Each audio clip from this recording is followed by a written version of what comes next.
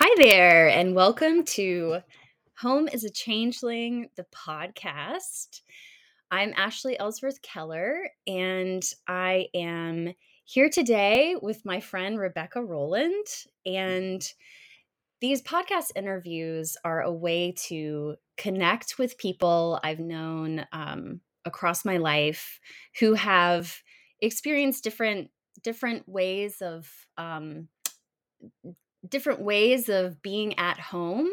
Um, and there are a variety of reasons why I wanted to talk to Rebecca today, and we'll get into that in just a little bit. But Rebecca, why don't you introduce yourself? Tell us a little bit about where you are now and how you and I first know each other. Yeah. So, hi, I'm Rebecca. I live now in Camino Island, Washington, which is a little island just about an hour north of Seattle. And I've been here since 2021. It was a mid pandemic move from a very urban house in Wallingford, Seattle. And so now we live on just shy of 6 acres on a beaver pond and just like surrounded by nature and a huge change. And we have loved it. So I know you since year 1993, way back in the late 1900s in high school, AC Flora High School in Columbia, South Carolina. So here we both are now in Washington State. In 2013, like 30 years. It's insane. 30? 30 since 1993. No, okay. 30 years. Yeah, it's crazy. That is crazy. And one thing I think is so interesting, and we've talked about this since I've moved here and we've gotten to reconnect, but like you the high school that we went to, I always felt it was like the same people essentially since like elementary school for me. But you sort of like just showed up at our school freshman year, like fully formed out of the blue. So it was really interesting to hear how this came to be. Tell us a little bit about that because it really I feel like it like checked some boxes in my mind about like, oh, now things make so much more sense about Rebecca. Yeah, so I mean, it's kind of funny to think about how we arrived there because it's like kind of in the middle of the story of like all of these like weird ways we arrive different places during my life. But for South Carolina in particular, we had been living in Florida for about 9 months, and my dad decided that was no longer the place for us. So meaning he and my mom, went on a little road trip to find out where we were going to live next. And they went to Arkansas and back to Georgia, where we lived in the early 80s. And then he visited his niece who was living in Columbia, South Carolina, and decided he really liked it there. So we packed up and moved, and it was, I think it was the beginning of September or something. So school was already in session. But he picked where we were going to live in Columbia. And then I still remember so clearly going to the school and registering for the classes and them asking, what do you like in school? And I'm like, well, I'm a good student. And they're like, okay, Excel classes for everything. And like, okay. And so it was like 2 weeks late. And so coming into the school, I felt like this a little bit of an object of fascination. Like, who is this person? Where did they come from? And for me, it was like, who are these people? They say weird, their words weirdly. There's weird turn of phrase. And it was like, I lived such a sheltered life. And it was like so weird being popped out into a public school. And the fashion, the turns of phrase, the everything was just so different. So it was like, wow. I felt like everything was fascinating to me, and it was also weird to be an object of some fascination and like so many questions. Yeah.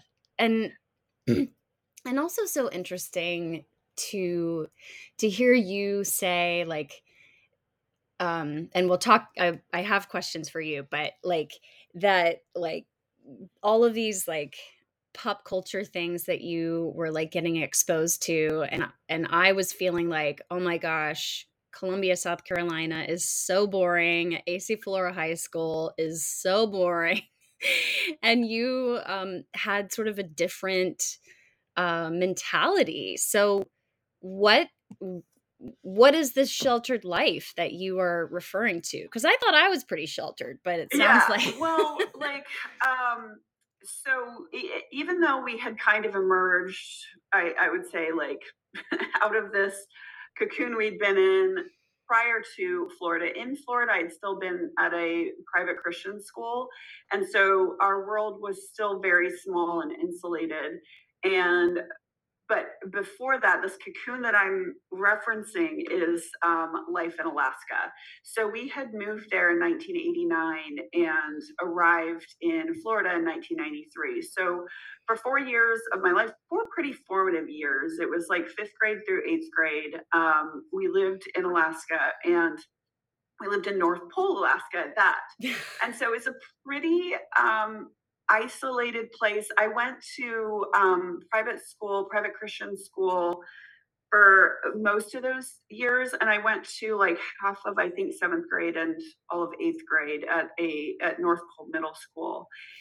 And um, I would say that North Pole and probably a lot of that part of Alaska, if not most of Alaska, was like very behind the times, from fashion to I think a lot of pop culture stuff, and just like I wasn't allowed to listen to secular music, and so there are just a lot of things that I just wasn't exposed to, and so life felt very small, and yeah, very very small. So going to a much bigger school in South Carolina was like definitely the only way I can describe my freshman year was like a big like culture shock. It was like um I not quite as like maybe huge as like popping someone from like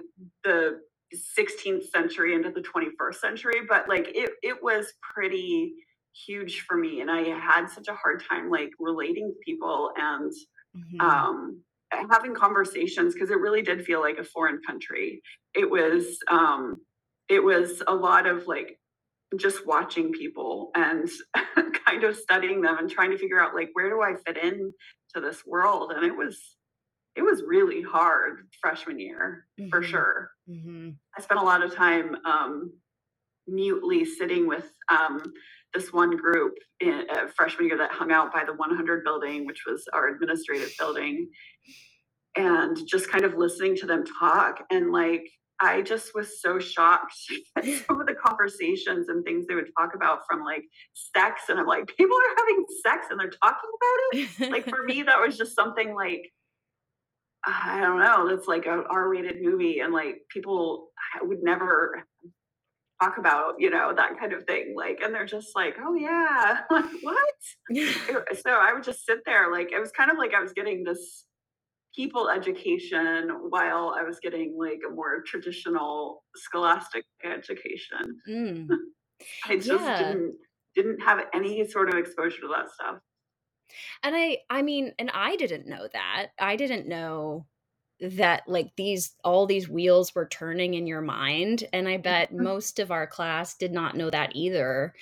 Um I I do recall you telling a story about um a classmate of ours like throwing a tape on the floor, Oh yeah. and I feel like that's so representative of like a fish out of water. Like, oh my gosh, my heart So tell that Yeah. tell that story. So, being the goober that I was, I had a, yellow Sony Walkman that I was so proud of, and in that Walkman, I was listening to the, Lion King soundtrack because, like, I that was Elton John, that was cool. Like, I didn't have any other, like, I don't know, I feel like all my other tapes were, like, Newsboys and Amy Grant and stuff like that. So that was like the tape that I listened to all the time, and this person like asked me like, "Oh, what are you listening to?" and grabbed my Walkman, opened it up, and it was like Lion King, and just kind of like slammed it on the ground, and the tape broke. And I was just kind of shocked, and he was shocked, and he picked it up and he took it home with him. And the next day, he brought it in, like he had replaced the actual tape roller thingies inside another plastic tape, and he'd written on it Lion King, but he spelled it Lyin apostrophe King. And it made me feel not special, but it made me feel so much better that, and like he wasn't a truly like bad person because he had taken the time to repair a wrong. Mhm. And like, so there's no bad blood or anything like that, but it was like kind of a shocking thing that, like I said, I think it shocked both of us that that happened, but then made it right, and he had taken the time to do that, and it was like, oh, I'm not completely forgotten. Like, he's remembers that this is something that he can write in that moment. Yeah. Oh, it's so, like it's so reflective of, both of your personalities too, because, like, that's exactly the type of thing that he would do, is, like, do something super obnoxious and then something really sweet. D Yeah. but it yeah, like, just, like, being discovered that's what you're listening to. Yeah. Oh, oh yeah, I was so mortified and so embarrassed, um and yeah, so it was like I kind of felt in a way that that was like a deserved response, like, what are you doing listening to this? But like in this, it wasn't like all of a sudden I became like, I went out and bought like the cool music because I still didn't and couldn't do that. I don't even think I bought my first CD until college or something. Like, the only CDs my family really owned were like Christmas music CDs. Mhm, mhm. So, and yeah, I don't even think I hadn't joined like the Columbia whatever house Right. CD program yet. Columbia House, BMG. Yeah, Um, one of those. well, I wanna back up a little bit. So, like, you talked about you were from a religious family, but, Mhm. I mean, I was from a religious family too, but Yeah. you had a very particular kind of religious background that led you to, like, feeling very, very sheltered. And tell us a little bit more about what was it that you came from, and how that felt to grow up in that environment? Yeah, I mean, like, our lives kind of on and off really revolved around church and Christianity and being saved and saving others and all of that. Like, from the time I can remember, my dad had kind of gone in and out of being a missionary or a pastor or working in the church or doing that kind of thing. So I was born in Washington State, and then my dad felt called to mission work, and so he decided to look into what would that would entail. And we just ended up in Georgia, I believe.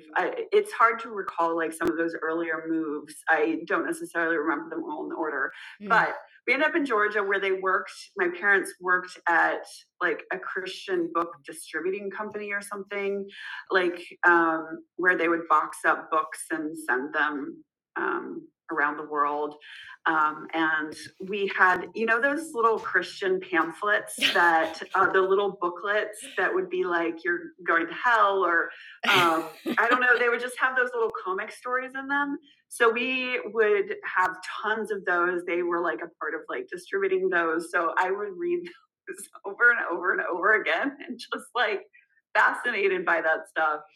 Um, and so like a lot of our moves in my childhood just really revolved around like some of the mission work that my dad was doing. Like we went to Oklahoma, and then we were in California where they were getting some training for overseas mission work. And so in all of these moves, it was like life was pretty small because you don't really have time to get a roots and like a real structure of friends and all of that. Mhm. So like I went to first grade in Oklahoma, which is where my second brother Daniel was born, and I don't think he's ever even been back because there was such a short time. But I remember the name of one of my teachers. I think I have my yearbook, but I don't really remember anything else. And then we went to California, and then that we started overseas mission work. So my dad went to the Philippines, um, and that's a completely foreign experience. Like it felt like an adventure going abroad like that. But we I think we still felt like, or I still felt not really connected. Like we weren't really, like learning the language wasn't really a priority for my dad or for us. Mm. And he sent us to a private Christian school where everything was, I was going to say taught in English, but it wasn't even a school where you were taught. So Oh.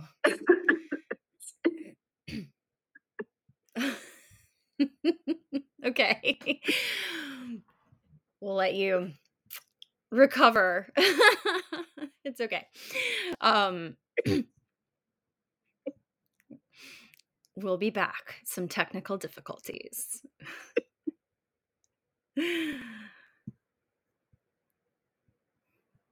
so sorry. Oh my gosh. I don't even know what happened. Okay.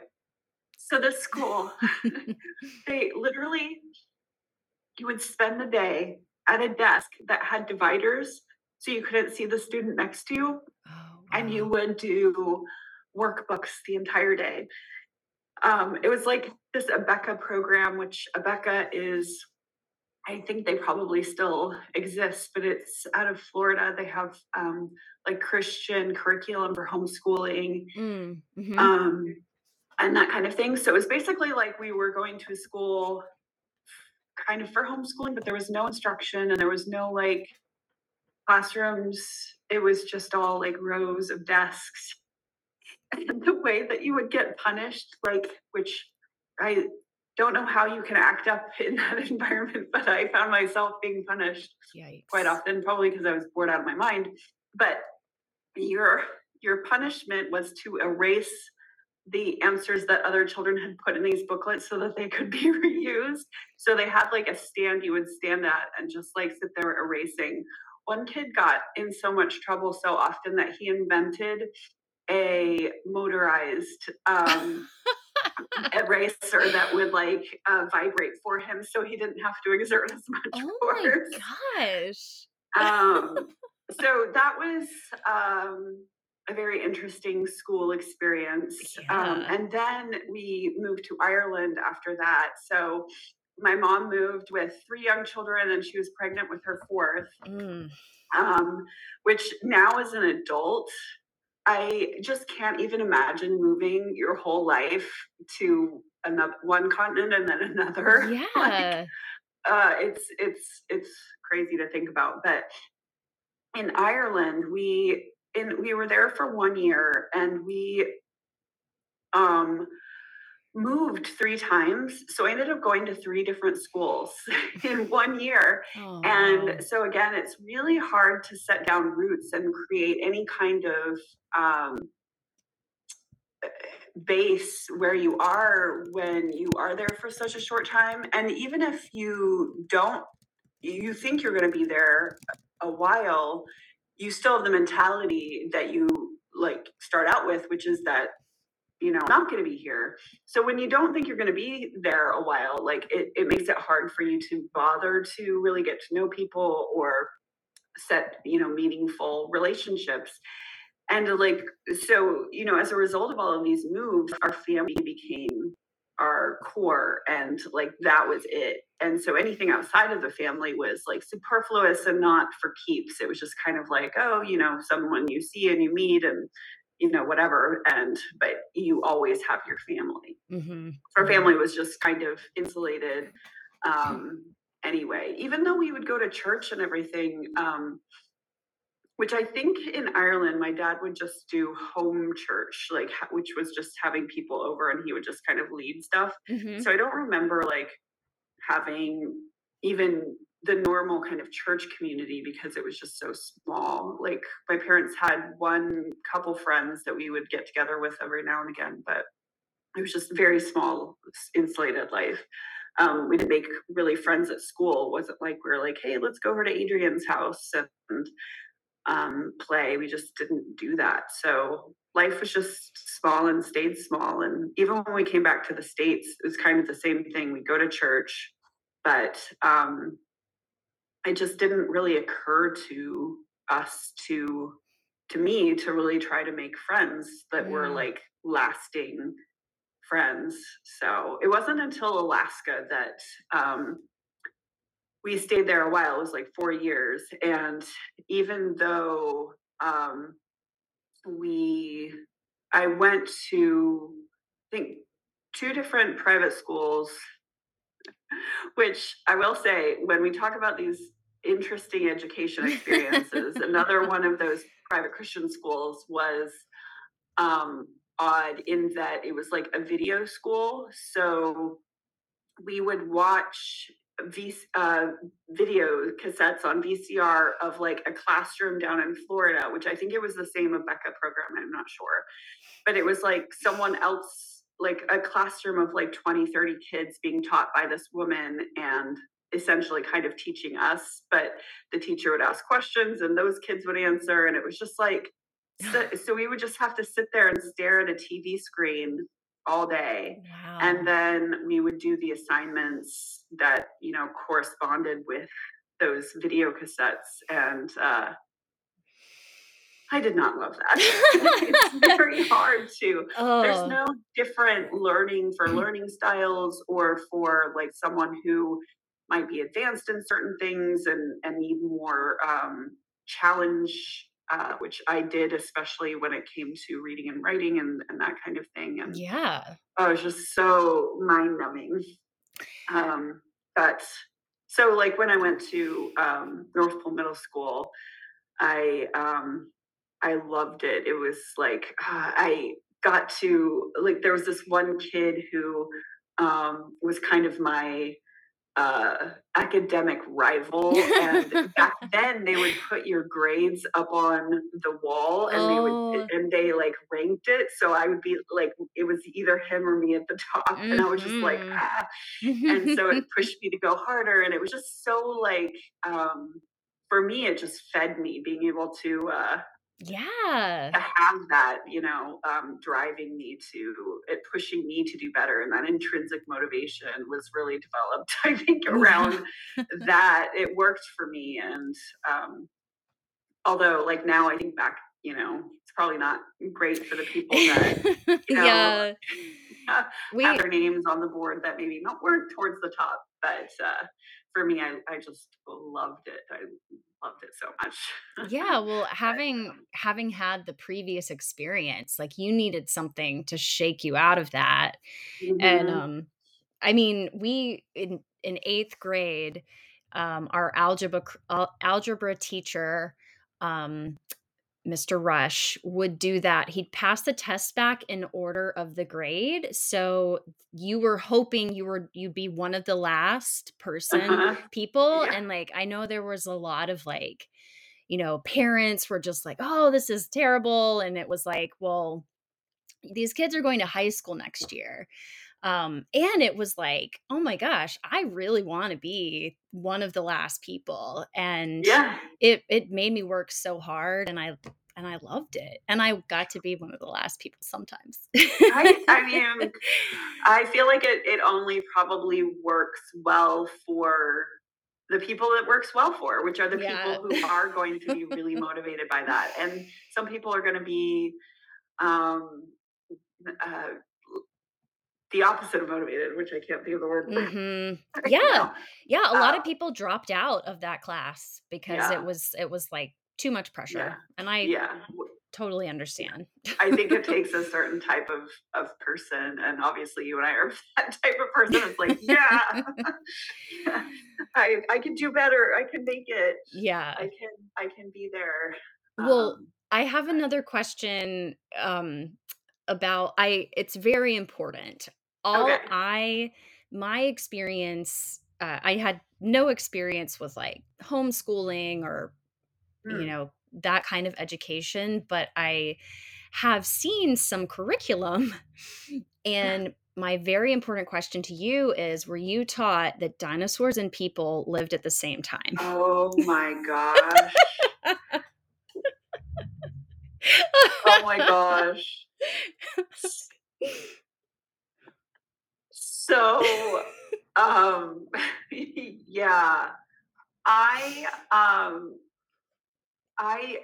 I feel like this was a topic that was concertedly avoided in much of my school education, but I Mhm. distinctly remember, and maybe this was in school, I don't recall exactly where I saw this, but um, I recall watching a video or seeing something that was showing like um, basically fossils of human footprints next to fossils of like or imprints of like dinosaur footprints. So it was like they lived at the same time. Mhm. Um, I was taught, yes, that they coexisted, but more than that, I was also taught that dinosaurs never existed.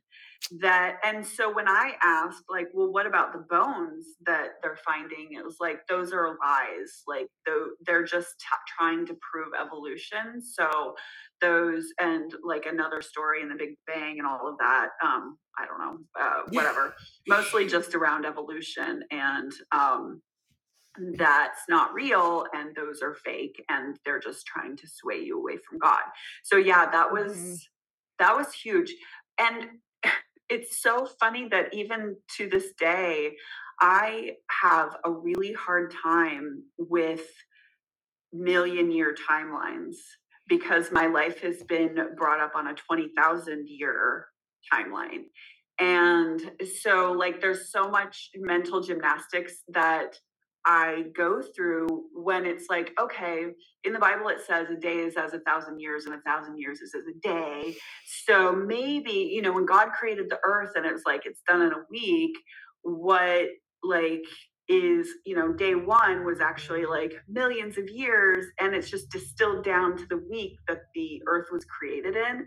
And so that's what my brain is like, oh, okay, so like or like humans have been wrong about so many things, maybe they just don't like carbon dating isn't working and like there is a way that all of this so my brain's trying to like justify how the Bible and Christianity and what I've been taught gels with science. And I just was reading this book called The Sixth Extinction, and it just talks about these like super ancient creatures and like dinosaurs and how, all of that stuff. And it's just like, why is this still hard for my brain to take Well, this stuff in? I mean, gosh, if you were a child not only exposed to those little pamphlet thingies, but, like, that was Yeah, part of your livelihood, like, yeah, that is so hard yeah, to to forget, That right. is I mean, I don't blame you at all, like, that would be really hard. Yeah. Um, but I think It's, I yeah, I it's just so funny though, like to just still like have the gut reaction towards dinosaurs be like, yeah, no, I'm like, "Wait, what am I thinking?" Oh my Oh, gosh. I don't know. yeah. It's yeah. I think one of the pamphlets I saw, and there are 2 specific occasions. One of them was a children's book that said, like, "How else can we explain that there are so many, like, stories about dragons? Like, people Mm, must have, mhm. like, ridden dragons and, like, kept them as pets. Like, how could Yeah. people, like, invent this?" And then the other one was a pamphlet that basically said, yes, dinosaurs existed, but they went extinct because they like something like they evolved to where they could not have sex anymore. And like that's how they went extinct. They basically couldn't procreate. It wasn't, a meteor or anything.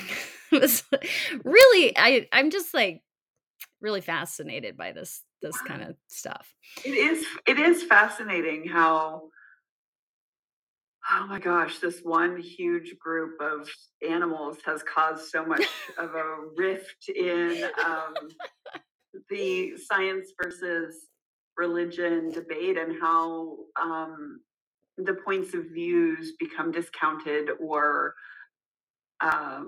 justified, right? Mhm. Like, how do we make this make sense? Um, and in my case, for much of my childhood, it was just like, oh, it just never happened. It's just all one big lie, Oh my which gosh. is uh, interesting. Well, so I want to talk a little bit more about South Carolina, but before we move on to that, I think everybody listening is going to want to know, like, how have your beliefs changed? Like, what led you to feeling differently? Do So, you feel gosh, this differently? is like a huge, huge question. Um, I think that so much a part of my childhood and my upbringing, and being a person who went to church all of the time, was um, being led to believe that we were better than other people, like our beliefs, our morals, and like we just like we're going to heaven, other people are not, like we are doing what God wants us to do, we're praising him, we're doing everything that we have been called to do. And I think that um when I became more of a sentient being, who was more autonomous and capable of my own thoughts, and really thinking critically about a lot of the events that happened in my life, and a lot of the people that I was exposed to. And it became harder and harder for me to justify a lot of the hypocrisy that I was seeing, and squaring that with the Word of God. And I think that as time has gone on, um, it's been harder and harder. And I think that I've had a much harder time squaring any kind of hypocrisy with Christianity. And I've really had to separate the human American Christian nationalists that we've really been seeing such a rise of in, I think, recent years, more and more. And I feel like I also had a front row seat to a lot of that, Mhm. actually. Has just pushed me farther and farther away, to the point where I've really been afraid to try to go to church, especially around where I live, because I I have a hard time keeping my mouth shut about things that I think are wrong. And I just like, church is not the right place for politics, and it's just seemed like it has become the place for so much politics. At least my perception of it is. Mhm. And so, like, I think a lot of that has really just pushed me away. It's just been that hypocrisy, and so it's been hard for me to square that. Like, I wrestle a lot internally about what I believe and about religion in general. And growing up, um, I was not really allowed to learn about other religions. And even in college, when I had a choice to take religious studies, I was afraid to because it didn't feel like it was right Mhm. to learn about other religions. And I feel like there's a huge gap in my knowledge because even now I haven't read or really studied religion as this general thing because I wasn't even allowed to call what I had a religion. Like, we're not religious, we're Christians. We are born again Christians and we have a relationship with God. We are not religious. Like, Mhm. so when someone would say, "Are you religious?" I would say, "No." Like, religious is a bad word. Like, and everything else is religion. Like, mine is different. And so I do want to study more, and because I think, like, at the surface what I've observed is there's a lot of similarity in religions, like when you think about Allah and God and those things, and even Judaism in its roots, where it's come from in Right. relation um to sorry, in relation to Christianity and Mhm. the looking for the savior and that kind of thing. Um, yeah, I think that there's a gap in my knowledge that I would like to seal and to bring together Yeah. and learn more. But it is hard sometimes to look at the world and us as people and everything that exists and just think it's like random, like it's Right, just right. very hard to Yeah. just imagine that all of these things came together without there being something. So again, I weigh war with so much, and it's I think hard. Yeah. And I think that there are so many people in every religion and every denomination who want so badly to connect in with some of the things they learned growing up, but Mhm. also want to be able to reject some of the pieces that are actually not filled with love and not filled with openness and welcoming. And that can be so hard. And I think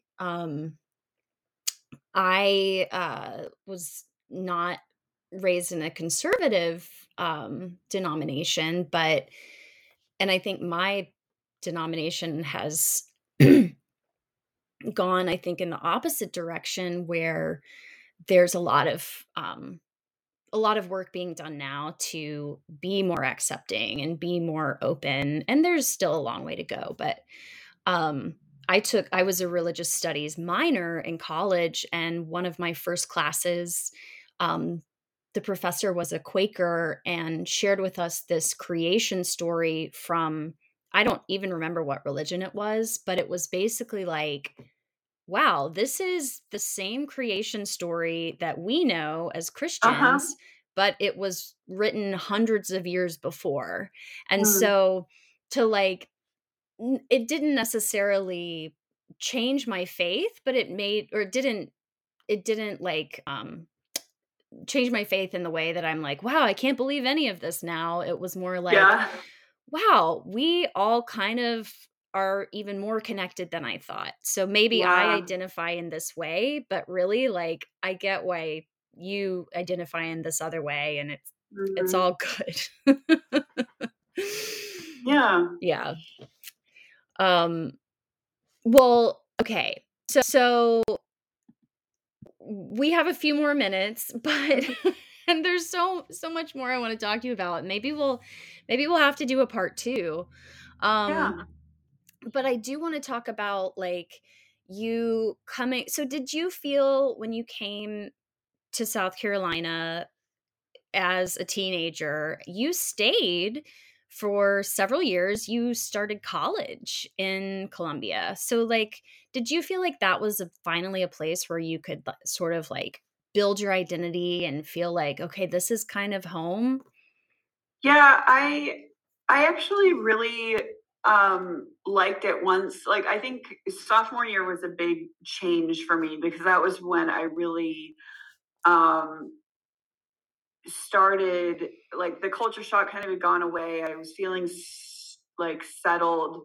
Um and I think I had, really become friends with you guys, all of the people, our little lunch group. And I think I started babysitting and really just started feeling like, okay, this could be it. I will say that the threat of leaving was always still there. Like there was one time, it might have even been sophomore year, where sophomore junior year, where we thought we were going to be moving, and so I said goodbye to everyone at Christmas break, and Oh. we were going to be moving, and I was going to go to Spring Valley, Oh. and so I came back, and they're like, "Wait, I thought you were leaving." And one of the people who was my friends, not in our group, but she was like, "Well, it's good that you're here because you wouldn't have fit in Spring Valley anyway." And I'm like, "What is that supposed to mean?" I was glad that I hadn't left, but yeah, that was a funny way of saying I'm glad you're still here. Right, Um, right. but yeah, and then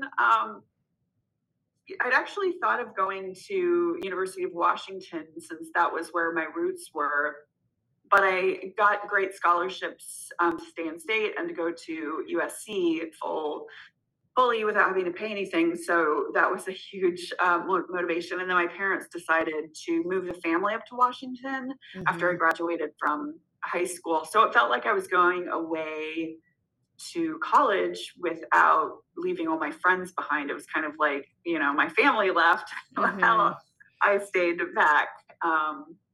So it was great to be with people who I kind of considered my chosen family, where my family had gone off on the next adventure.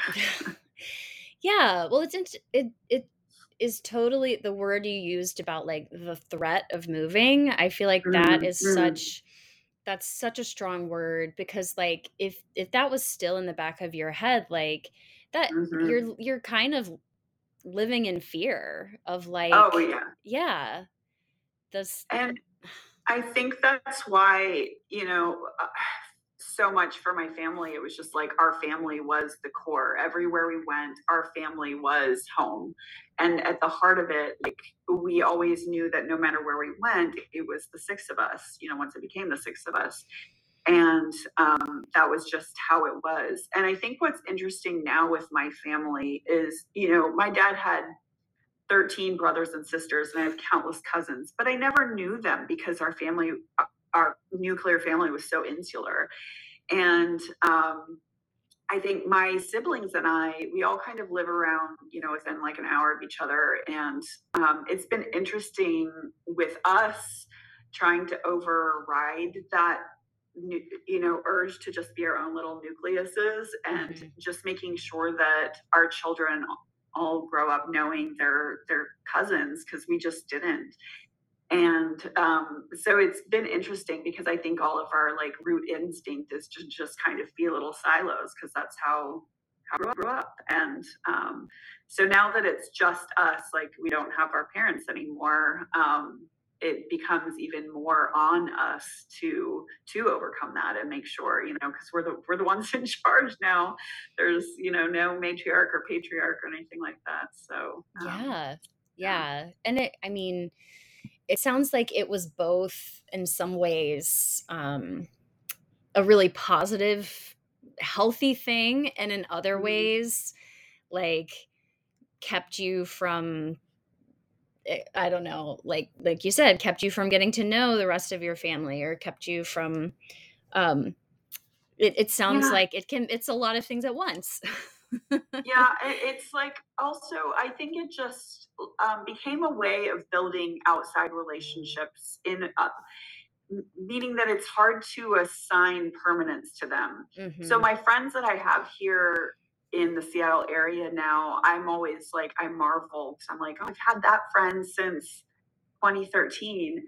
Even though I've been back in Seattle now since like 2020 or 2002, there were relationships that I just don't have anymore. And, you just kind of move on, but it's like so remarkable to me, like even having known you and our other friends, 30 years, that's like amazing. Like, but I didn't really keep any of my college friends, and didn't keep in touch with them, and I didn't build that same permanence to those relationships. And I think it's down to Mary, who I think has been like a really great person for keeping in touch with people, for keeping a lot of those relationships alive. And it's just not my strong suit, and it's something that I very much have to work at. And the priority is family, and then everything else. And any friend that is like not great if I don't reach out for a month or something, and it's just like, oh, I'm not friends with them anymore. It's like, well, we're just not gonna work. It just doesn't. Life doesn't work like that, at least not for me. But I Yeah. admire people who have friends from, different walks of life and millions of friends. And I just don't have the capacity to carry on so many relationships. And I find it fascinating, the people who are really great at that. Yeah, it's uh, and I feel like I'm one of those people that I really value friends from different parts of my life, and not that you don't, but Right. I also like I'm one of those people who like gets very hurt if there was someone I was close to and then I don't hear from them from a long time. And like it doesn't mean I don't consider it that we're not friends anymore, but I'm Mhm. also like, you're on my mind. Like, am I not? It's like, am I not on your Yeah. mind? Like, Yeah. but I mean, there are times when I'm the same way. Like, I don't reach out to people for a month because I've got a family and a job, Yep. and Yep. so I'm learning to be less sensitive about that kind of thing, and knowing that like there's some people who I still consider such close friends who I love, and I might not talk to them for 2 years, but Yeah. when I Then see you just them, slide back in. yeah, yeah. Yeah. Um And that's so magical when yeah. you know that those people exist and nothing is going to disrupt that. Yeah. It is. And also when you're an adult and can just like accept that like you and your friends are not the same people, and you can have different interests and belief and Yep. still love each other no matter what. Mhm. um Very, very true. Especially when, for me, I've got a 22-year-old, and some of my friends like you have still a youngin' at home, and like, we don't live the same life right now, but yeah. you'll be there again. Mhm. 10 years or something. Yeah. Well, what I think I would like to do is maybe if you're interested, save some more questions for a follow-up, Yeah, because I think that'd be fun. I really I do have a lot more questions. Um, I do want to end on a lighthearted note. Oh. So I brought our senior yearbook, and Uh-huh. obviously like this is a recording, so like people can't see pictures. Yeah. Maybe I'll put some pictures Oh, if there you go. Oh but my god. in the yearbook are some just like really nice messages from our classmates, and I just if it's okay with you, I would love to read the message you wrote to me. Oh Lord. And just for our audience, Rebecca has not seen this in Nope. almost 30 years. Yeah, 20 some years. Oh Lord. Yeah, and I haven't even like dug out my yearbooks in a while. I have to do that. Okay. But, oh gosh. Okay. So, by the way, your message is right next to someone else, a certain baseball player that we've discussed in the past. Frankie Blue Eyes? So I thought that was funny when I saw that. Oh my gosh. I'll read that one to you too, but not in the recording. Sounds So good. yours starts off Ashley, but you spell it Ashly. Ashley. Did I mean that jokingly? Wait a second. Oh God. Okay. Ashley, we made it. Graduation is just around the corner. We survived 4 years of Dr. Scott, which is a great accomplishment in itself. That was our principal. I don't know why I thought so. I don't know why that's a great accomplishment, but like she wasn't horrible. No, she was fine. Love it that she leaves when we did. I guess I was really offended by her. Thanks for entertaining me with Weezer and Mighty Ducks stories. Have a great time at college next year, etc. Just kidding about your name, Ashley. And then you spell it correctly. I'm such a dork. Your other Elijah Wood loving, Macaulay Culkin hating bud, Rebecca Rowland. There is so much to unpack in there, and we don't. I don't remember having any feelings about Macaulay Culkin. Poor guy. No, I mean, the other bud, and I had really strong feelings about not liking Macaulay Culkin. And there's a great movie. I still think it's a great movie called The Good Son. Oh, yes. And it has... Oh, yeah, they're in it together. Yep. Right. Yep. And Macaulay Culkin is evil. He's the evil one. Yeah. Yes, that's why. Down So to that movie. That's kind of a good movie. I still remember that crucial moment where she's got her hands on each one and has to decide who's saved. Yes. Oh my gosh, you just gave me chills. I love that movie. Gosh. I haven't thought about that movie in a long time. I'll have to watch it and see if it holds up, number one, and number two, if Joe or Audrey would enjoy it. I doubt either one has seen it. I'm pretty sure they have a little picture of the other son. And I'm pretty sure that's Kieran Culkin as a baby. Funny that they look so much alike. Yeah, funny that he's a bigger star now, but yeah. Anyway, Joe and I were watching Celebrity Jeopardy, and Macaulay Culkin was on there, and he was going by Mac, which we found amusing. But anyway, yeah. Thank you for sharing that with me. Thanks for being Dr. Scott. I hope she's enjoying life wherever she is. Yeah. No hard feelings. I don't know why we. I know. There must have been some reason.